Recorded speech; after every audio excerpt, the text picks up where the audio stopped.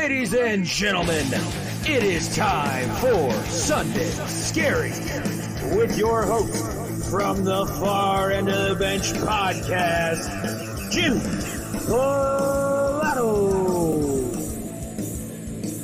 What is going on, bench warmers? Welcome back. Happy Sunday. Hopefully everybody is doing well in their fantasy leagues. Everybody's doing well in general, getting set for yet another week for us teachers. For those of you like myself who are going back to school on Monday, I actually get a short week. So not to brag, but I am bragging just a little bit slightly because we do have, well, I guess not necessarily any reason to brag because we do have parent-teacher conferences, but for that, we get Friday off of school. So that is what I have looking forward to for this week. Thank you, everybody, very much for tuning in. Sunday Scaries. This is the 5th episode. I know we were gone last week.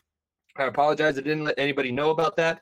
That's going to be part of, honestly, the first topic of what we're going to get into, first couple topics of what we're going to get into on the show. Definitely wanted to get back. I know it looks like I'm not paying attention right now. I am producing on the fly, so bear with me if you will. Sometimes we have to adapt. Sometimes our technology runs a little bit slower than others, but I'm trying to get everything rolling. While we're doing that, you can be sure to make sure you're following, subscribe to the podcast. If you're watching live on YouTube, I appreciate it. Make sure that you are subscribing as well. Tell a friend about the show. Listen to our regular podcast episodes, sports podcast, every Thursday with myself and my co-host, Nico Bryant. And then obviously we have this show Sundays. I took this week off of the Top of the Mountain show, which I know I needed to, though. I'm at the point now where 3 out of 5 days a week, I am running 2-a-day practices. I coach flag football at the middle school that I'm teaching at. I coach with the Box State Bruins, which I'm going to give you guys an update about those two because the seasons are going strong. I had to control my breath there. Didn't want to suck all that wind up into the air.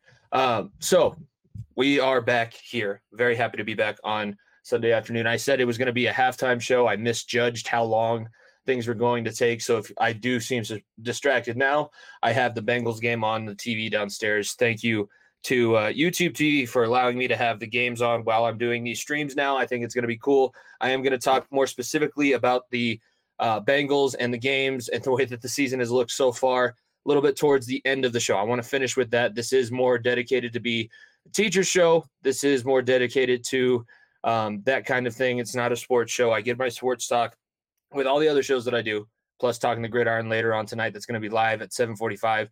So Darren, if you're listening, shout out for Talking the Gridiron. We're going to have special guest Terrell Williams. I should have just not gone with the last name. Terrell from Realism Sports. I went on his show on Friday.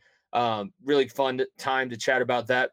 Talked a little bit about the gambling lines. Talked about some big time story lines. He's going to be back on tonight for Talking the Gridiron over on Variety Sports Network. You'll also be able to see that on this channel. So subscribe, ring the notification bell, follow at FEOTB Pod, and continue to support us so that we can continue bringing you guys the content that we hope that you all enjoy listening to and watching every week.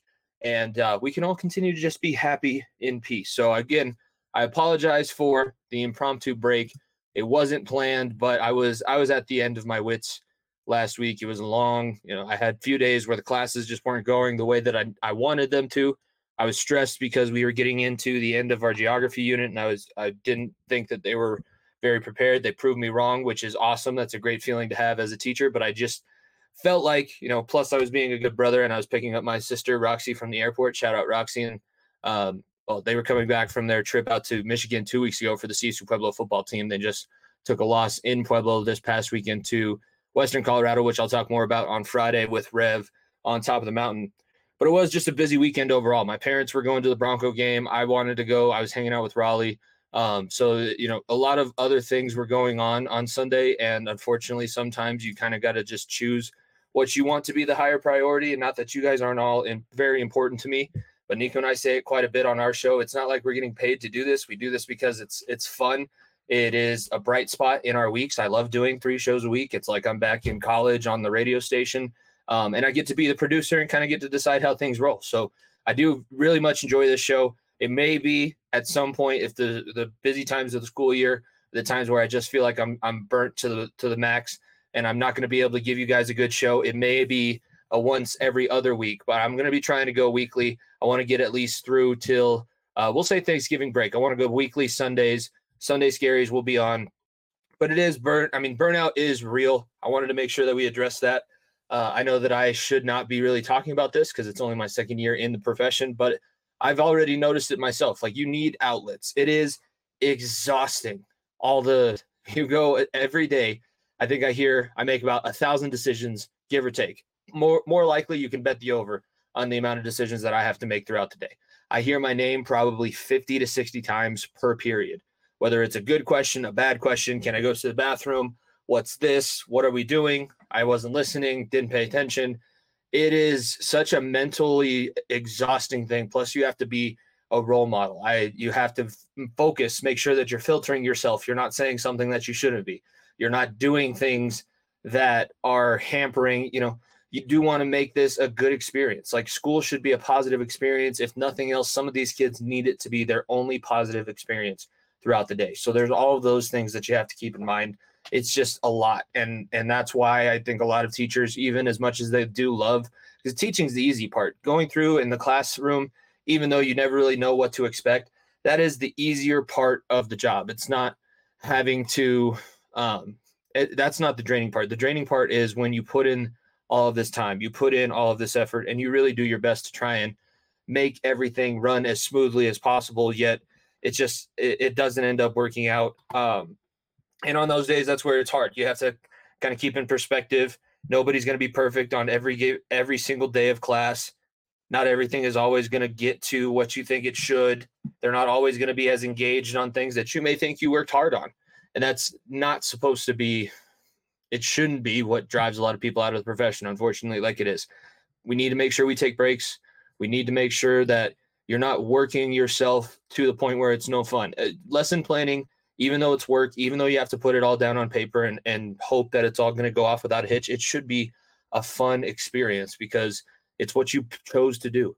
All of us, that's the saying when you get into education, isn't it? It's not in it for the outcome, not the income. I'm in it to make a positive impact on these people's lives. I'm not in it to make a whole bunch of money because I know that's just not going to happen. It's not the way that things work. It's not the priority that we have in today's society. Certain places are starting to experiment with higher wages, and they're starting to see a lot of very good benefits. So we'll see if stuff like that changes. But for now, I have it scrolling across the bottom of the screen. Meantime, whatever that means to you. I don't know. Like, sometimes it's me sitting in the truck, and Dom and I, it's good to coach with him, and he's also teaching now. So we kind of get to go back and forth and talk about our days and kind of compare stories. But some days it's just we're sitting in the car and I don't have to worry about the filter on my mouth. And it is, I get a little bit of a potty mouth after school because I just have to. It's like I've been watching Cocomelon all day, listening to Kids Bop.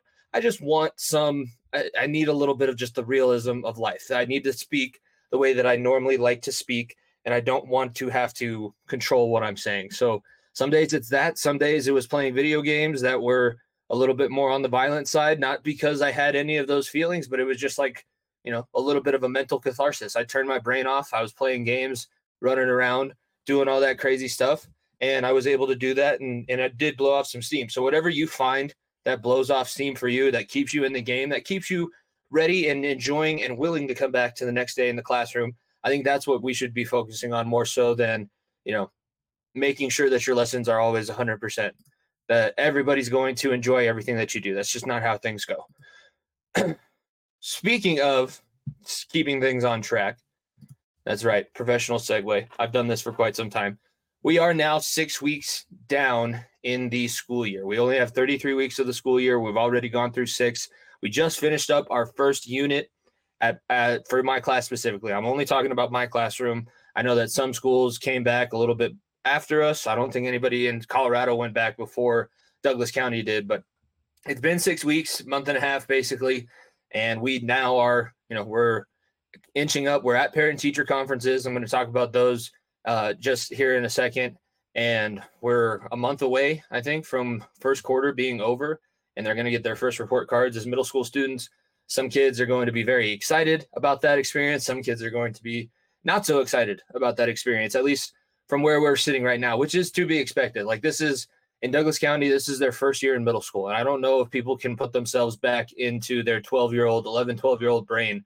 I was lucky. I feel like I was lucky. I got my first year of middle school as a sixth grader. And it's not as hard of classes to pick up at the school I was going to. I think the hardest thing that I was trying to learn in sixth grade was Latin because I was a part of the English curriculum. But other than that, like, it wasn't super difficult. I was able to kind of get into a rhythm. I had a trapper keeper. I had a folder. I had a morning folder. I had an afternoon folder. We had lockers. That's another benefit I feel like I had over my students. But it was that first sixth grade year that I was able to kind of get into a rhythm. Then seventh grade, when things started to get harder, it wasn't that much of an adjustment. I didn't have to remember how to get to class, remember how to put my locker combination in. I'd already had a year of training with that. So I think that's already a detriment that my kids start off with, having seventh grade be the first year of middle school. I have some kids, I think it's based on the elementary school that they went to. Teaching is a lot like parenting. I'm not going to comment on anybody else's teaching style, but some of these schools, especially at the elementary school level, and when sixth grade is a part of elementary school, it suffers. They're just basically getting a grade for being a, quote, productive student, which means if you don't bother the teacher, if the teacher doesn't have to kick you out of class or move you around the room, you're going to be getting an A, whether you're prepared to move on to the next level of schooling or not. I can't tell you the amount of kids that I have that are just scrawling right now. I have no clue what they're writing on their papers. I'm just hoping that it is somewhat correct. I can kind of decipher codes now a little bit better, but it's difficult, and it's a skill that wasn't practiced as much as it probably needed to be at that point in their education career. But right now, I think, for the most part in the classroom, other than a couple of my classes that you would expect, last of the day, one right after lunch, they're a little bit more docile. They're a little bit easier to deal with inside the classroom. There's not as many personal issues that are going on. But I would say this year, and I think I've mentioned it on this show before, my kids this year, although they're not struggling in the classroom, they have so much more that they're dealing with at home, which honestly, in the little bit of experience in the 6 weeks that I've been dealing with them, I would rather have to be a total Nazi in the classroom to try and keep them under control than instead of worrying about what's going to happen when they're out of my sight and when they're out of my control and when they're at home with, no supervision, some of them. And that's not always by design. It's not always a terrible situation. Sometimes that's all that they have available to them. But it is, I have a few kids that I'm very nervous, or I'm nervous about how they got to the point where they're at, because some of them are pathological liars, and the only way that I can justify that for an 11 or 12-year-old is that that's how they get their attention at home, is that they have to make up crazy, exuberant stories. Otherwise, they just get zero attention. And that's great. But when I'm here for your benefit as a teacher, I'm here to make sure that you have a good day and you don't come to me for help because you don't think that adults are there to help you. It's really heartbreaking. And that goes into what we were talking about initially with the need for time off. It's mentally draining. That's been the hardest part of the school year. And I think that's why, even though it's so early into the year, I already had to take a couple days. I had to take a week off of this show because I've been it's hard because you don't want to call them out about stuff. You don't want to embarrass them about their situation. Sometimes they might not even understand that their situation's all that different. But I know as just personal experience, we've dealt with a lot as we were going through school, so I can probably help these kids out. It's just that matter of making sure that they feel safe enough with you. And sometimes you're overcoming a lot of damage that's already been done. When kids go 5 years of being taught how to be a normal person while just being at home, and they're thrust into school, if they are starting off at, let's say, starting off in the dugout instead of starting off at a triple, like I would say I was. I started off, I did not realize how much of a benefit it was going to be to have a loving family relationship where I have two parents that they may have fought sometimes. They may have had certain times where things were a little bit more contentious, but they were always on the same page. My mom and dad were always working together, and it was centered around my three siblings, and I, the four of us, doing what we needed to do to be successful in our sports, to be successful in our schooling, to just be good people, respectful people overall in our lives.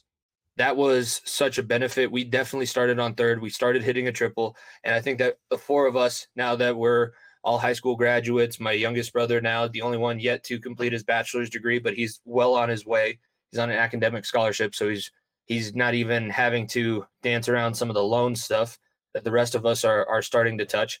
Like we've all done a really good job with our triple that we started off with. Maybe you could say a double because, there were certain parts where we weren't, we were living in other people's houses. We were trying to find our own place at the time, but certain things worked out in certain ways, and we struggled for a little bit. And I'm not saying that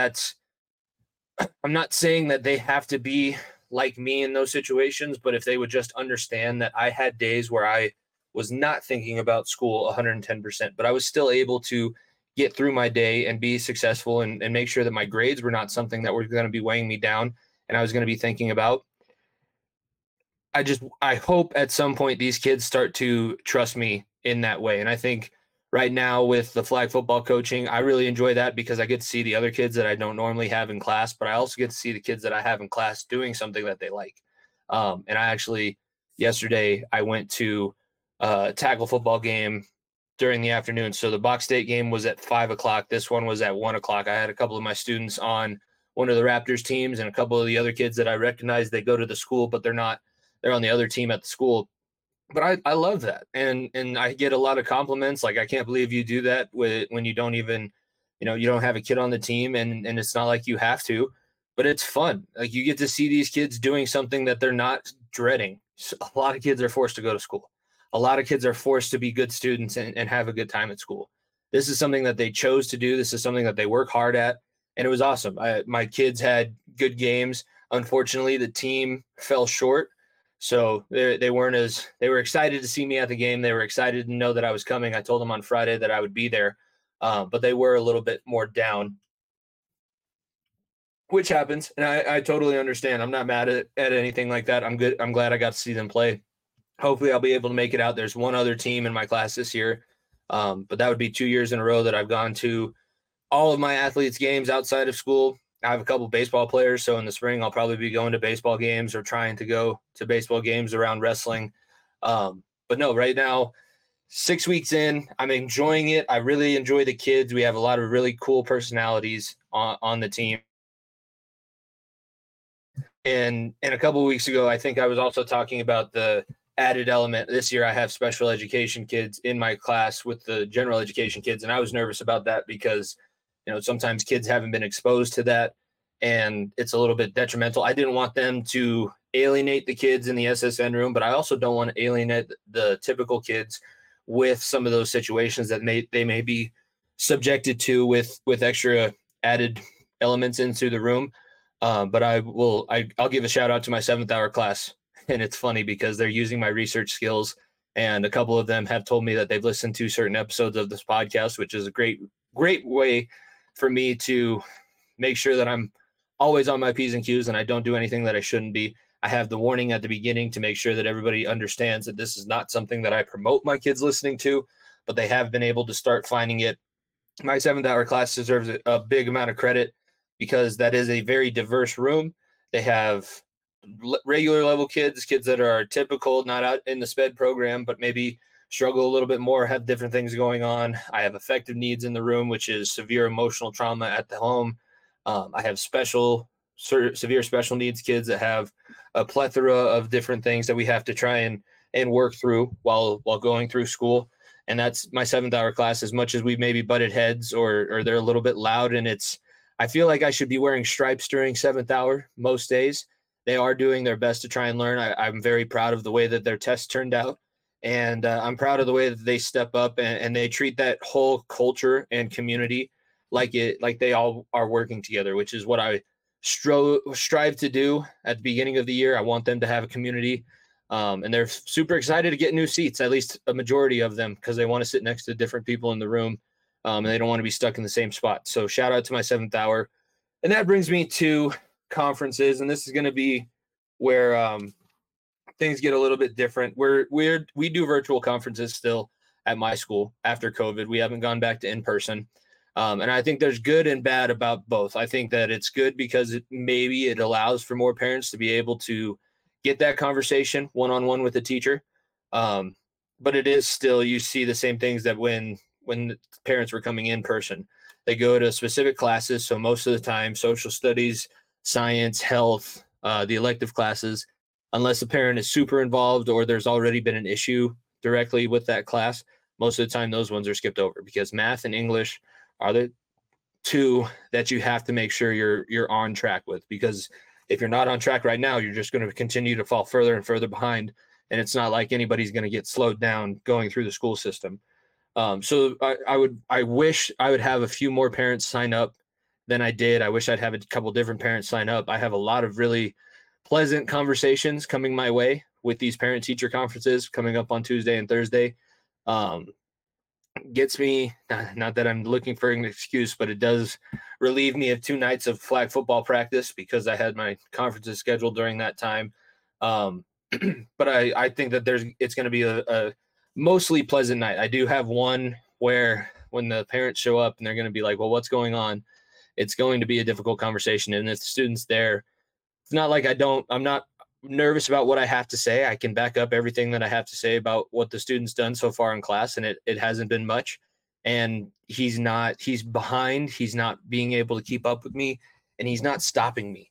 And the unfortunate thing is since I have 140 students that I'm all at the end of the day, I'm trying to show them that they've grown. I'm trying to show the state that in my class, they've learned enough to grow as human beings and grow as learners and thinkers, that if I have one kid that's not catching up, not keeping up with us, and he's not stopping me specifically, it's not like I can just spend a whole bunch of time on that one student. And it's not just my class. He's struggling in everything. He has tons of missing work, and he's starting to come up on the deadline of being able to get that work turned in. So that's one conversation that I think I'm a little bit leery to have. I have another one. So with the virtual conferences, we have a link that gets sent out when we schedule Google Meets, because our school runs basically everything off of, even though it's not a Gmail email address, our school district runs everything through Gmail. So it's through our Google calendars. They use the link, they get it set up, and get things rolling that way. So my link had something going on with it. I worked on it. I troubleshooted. I got it fixed. I sent an email back to a couple parents that I'd gotten external emails outside of the link to. And they're both kids. And I'm like, well, I'm glad you're signing up. I'm glad I get to meet you, because I want to be able to tell you how awesome your student is in person, or at least face-to-face through a video chat. And I sent an email, and this is the response I got. So I'm keeping the name off of this, but this is the direct response. And I cut out a couple parts, but quote, as far as conferences, I'm not sure if you are a How I Met Your Mother fan, but there's a saying on the show, where's the poop, Robin? Funny enough, I am a How I Met Your Mother fan. The student isn't, because I asked him on Fridays, like, where's the poop? And he didn't get it. But I know exactly what she's meaning. It's like when you're trying to hide something, one of the characters says, where's the poop? There is no poop.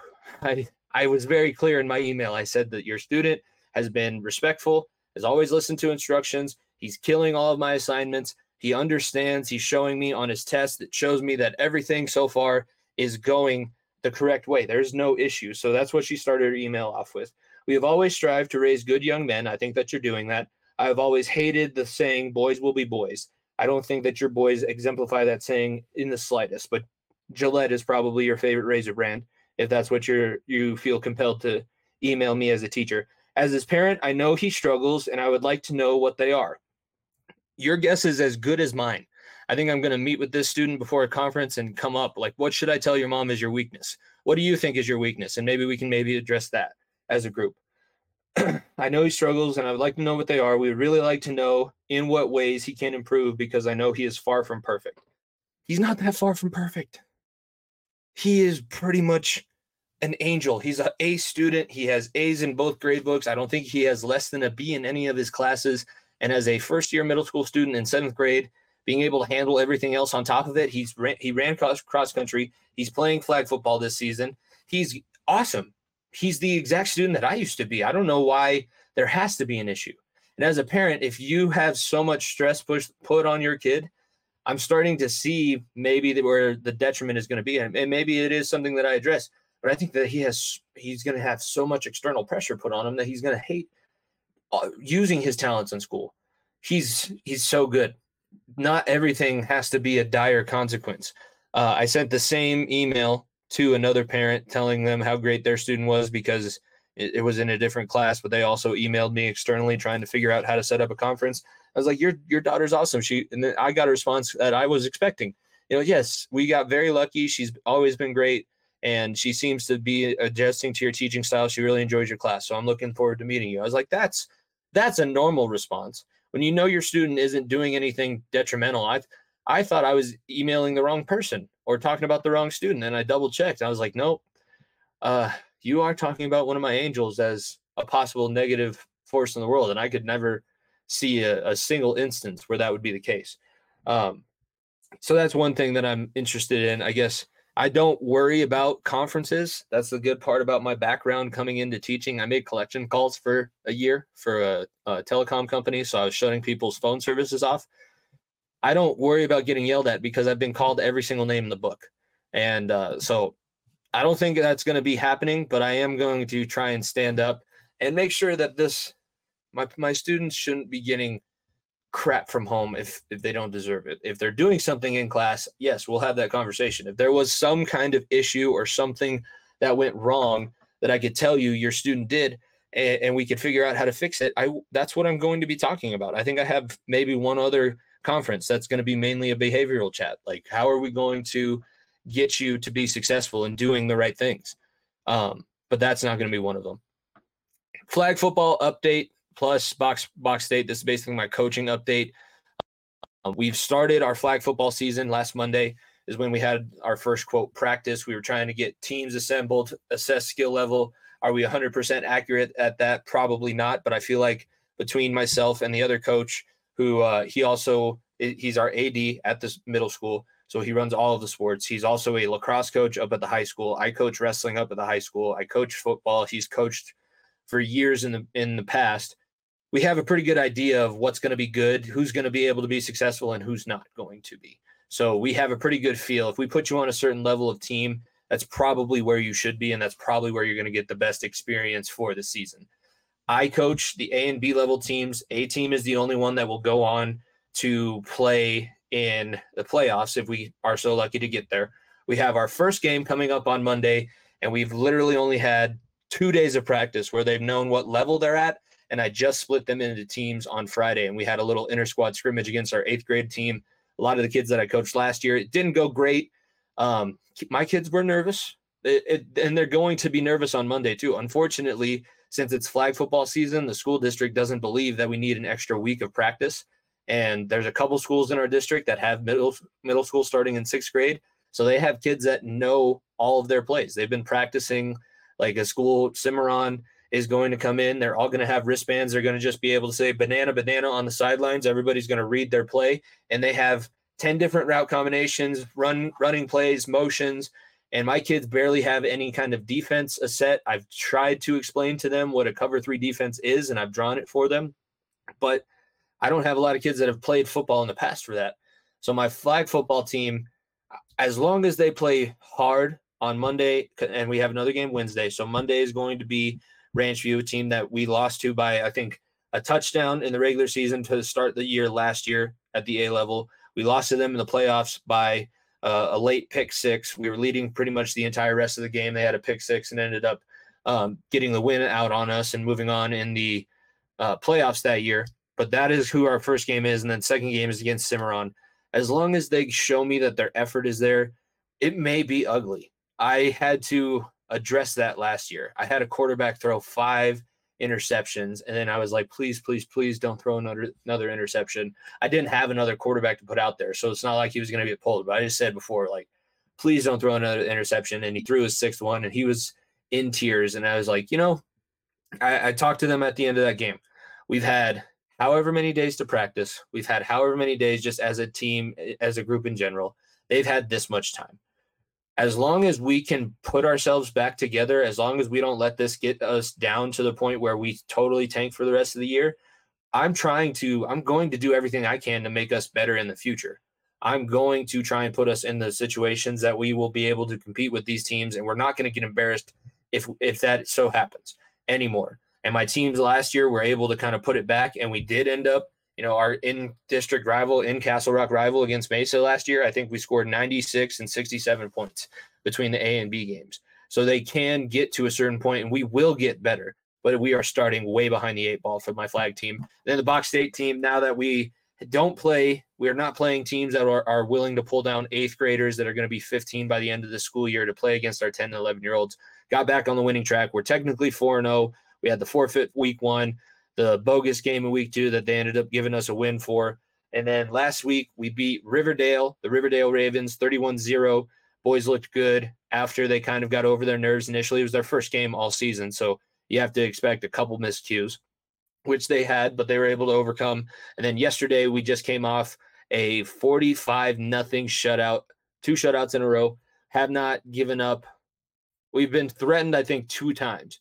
There's 2 big kick returns that we gave up where the offenses were almost able to score. And I think we had one time yesterday where a receiver got past our safety and they almost got in the end zone that way. But back-to-back shutouts, and in Pop Warner, when you get up by 42, they just cancel the game. So we canceled the game before the actual clock had run out. We had the running clock mercy rule by second half. The entire second half was in a running clock situation against the DC Defenders. They look great. I am a little bit nervous, and it's similar to what I'm going to finish up talking about. We're going to talk a little bit about the CSU game, and then I guess I'll address what I'm currently watching with the Bengals and Ravens. Looks like the Bengals are going to start 0-2 in the AFC and 0-2 in the AFC North to start this year. So we don't want to host the AFC Championship game. But the Box State team, we've been so dominant that it's nerve-wracking. We think that we can start off slow. We think that everybody is just going to lay down and roll over for us, that I worry about when we get to the playoffs and we might have another situation where they're playing kids that probably aren't on their roster, probably don't meet the age requirements, but we're still going to have to be able to put things together. And if we can start fast, that's a huge step forward. In those games that I've played in the past where we knew we were overmatched, we started off fast. I think back to my senior season, we were the first time in Western Colorado since 2001 that we won in Grand Junction. It was a last-second field goal. That was one of the most cathartic experiences I think I've ever been a part of, but that started at the beginning of the game. We came out fast. We were slugging it out. We showed them that this wasn't going to be no push-around game. We're not worried about not having won in 20 years. We're going to win this year.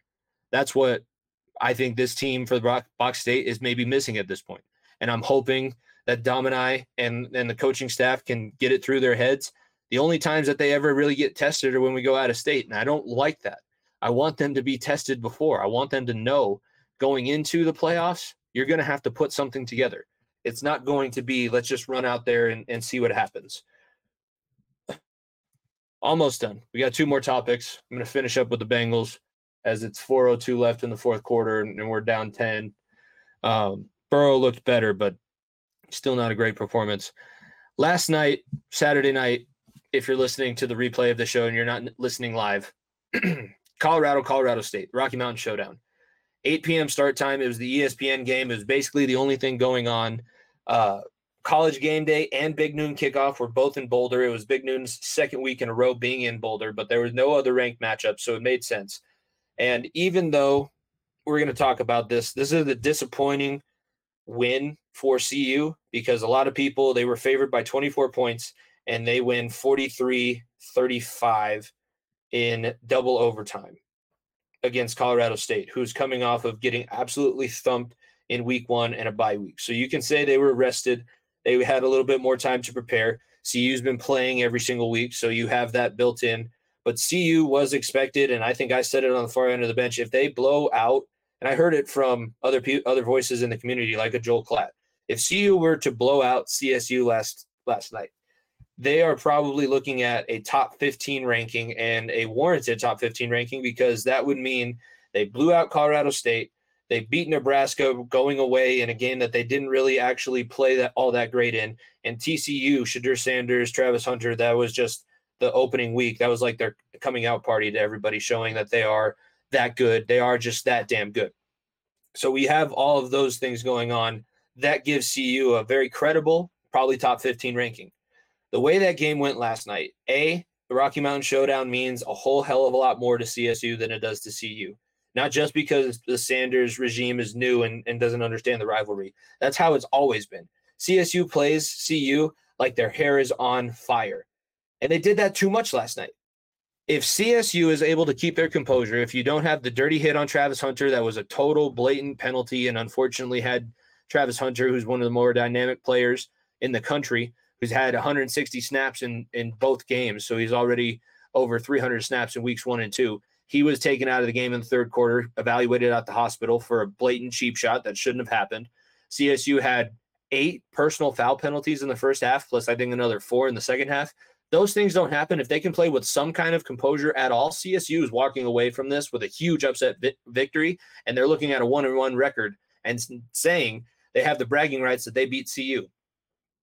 What was lost in the buildup to this game was that CSU, under Jay Norvell, the last 2 seasons, has been a very tough team.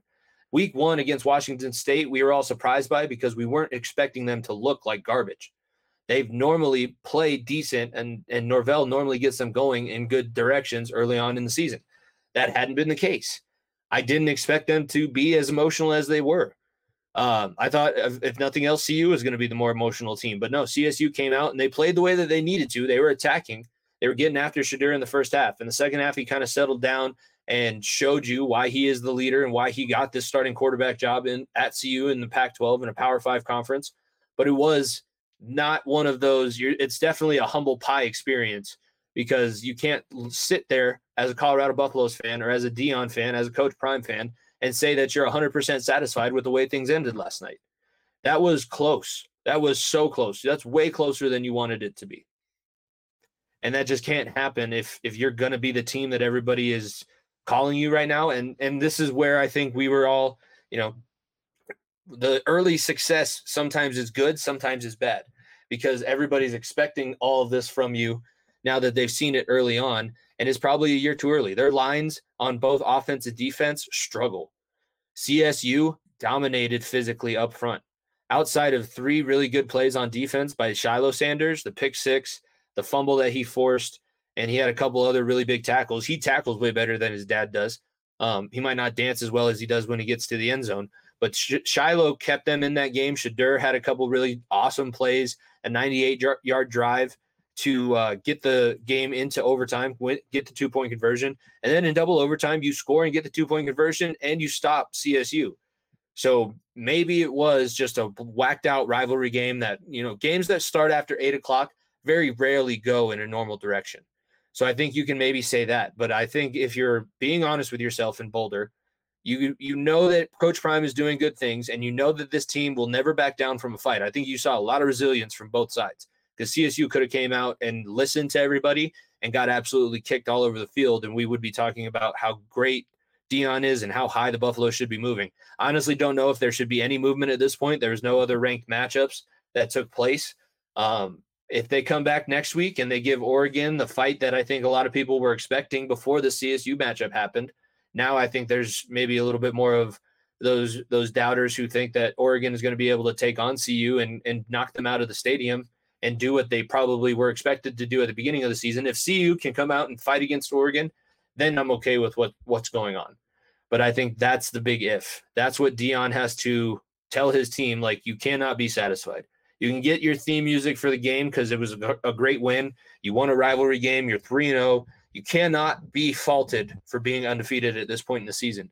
But it did not give me much confidence watching the way that the CSU Rams bullied CU. And now you have to go and start your Pac-12 schedule where you got Oregon, you got USC, you got UCLA, you got Utah towards the end of the year. All of these teams are going to be looking at what CSU did and saying, if we play physical, if we get after CU, they are not going to be able to hang with us because we're not going to be committing 15 personal foul penalties.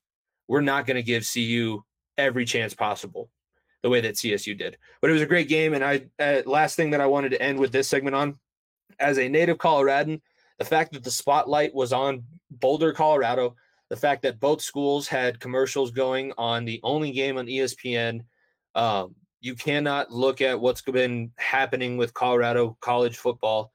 The way Air Force has always been successful, CSU is getting back there with Norvell, and now CU seems to have turned things around under Coach Prime. It was a very proud moment to be a native Coloradan. And even though I don't necessarily actively root for both schools, I am a diehard fan of Colorado football. And as a coach in the area, That was a showcase. You had a lot of guys from Colorado making big impacts. And then you had a lot of guys that aren't from Colorado playing like this was the Michigan-Ohio State rivalry. That's what Colorado State was playing like this was. And that was awesome to see. I thought that it was a proud moment to be somebody from Colorado. Are we going to get Jackson, or is he going to dance around us for another first down? He's dancing around us for another first down. Let's talk about the Bengals season, shall we? You'll get a little bit more of this on Talking to Gridiron tonight with Darren and Terrell. But the Bengals right now are not in a good spot. It's the nicest way that I can put it, and I'm trying not to overreact because Nico thought that I was overreacting last week. I don't think this is an overreaction anymore. The offense, even though you're able to score in the second half, this prolific of an offense, you have 3, quote, number one wide receivers. You have Joe Burrow, who the past 2 seasons, outside of these 2 games, has been immaculate, and he's the highest paid player in the NFL, highest paid quarterback ever in NFL history. This is not the team that we were promised. They had 6 quarters of football before they scored their first offensive touchdown. The defense didn't let the offense touch the ball until 7 minutes left in the first quarter. The Ravens did everything that they wanted to the Bengals today, just like the Browns last week. Outside of not having the defensive performance, like there's no weather, so I think that's part of the reason why the Bengals offense is not looking as bad as they did last week. But the Bengals are playing undisciplined football. I think the referees are making BS calls. That's been not just me, that's Matt Ryan, that's Tiki Barber on the broadcast. The defense, once they settled down, was okay.